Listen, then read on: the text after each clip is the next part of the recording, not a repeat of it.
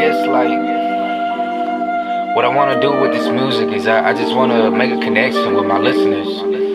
So what I decided to do was I just wanted to put a mixtape together and, you know, call it a Ralphie mixtape, because basically I wanted to show people who I was at the beginning before I was DJ Sane.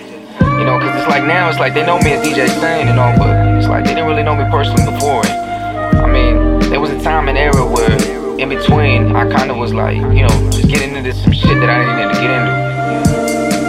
So it's like that's where my anger and a lot of my emotions and my expressions in my music comes out in a place of wrong.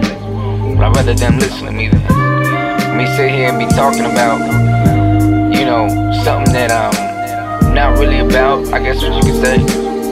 So what I wanted to do with this mixtape was just really be honest with the listeners and just be honest with myself and kind of bring to them reality, you know, things that are going on in the streets, things that are going on in real life. It's like that's what's wrong with music nowadays. It's like everybody wanna be rapping about bitches and money and cars and all this shit that they ain't even really, you know what I'm saying? It's not really music, to me at least. I mean, I grew up in the 90s era, you know, so it's storytelling's always great though, because you can always relate to people and, you know, build that bond.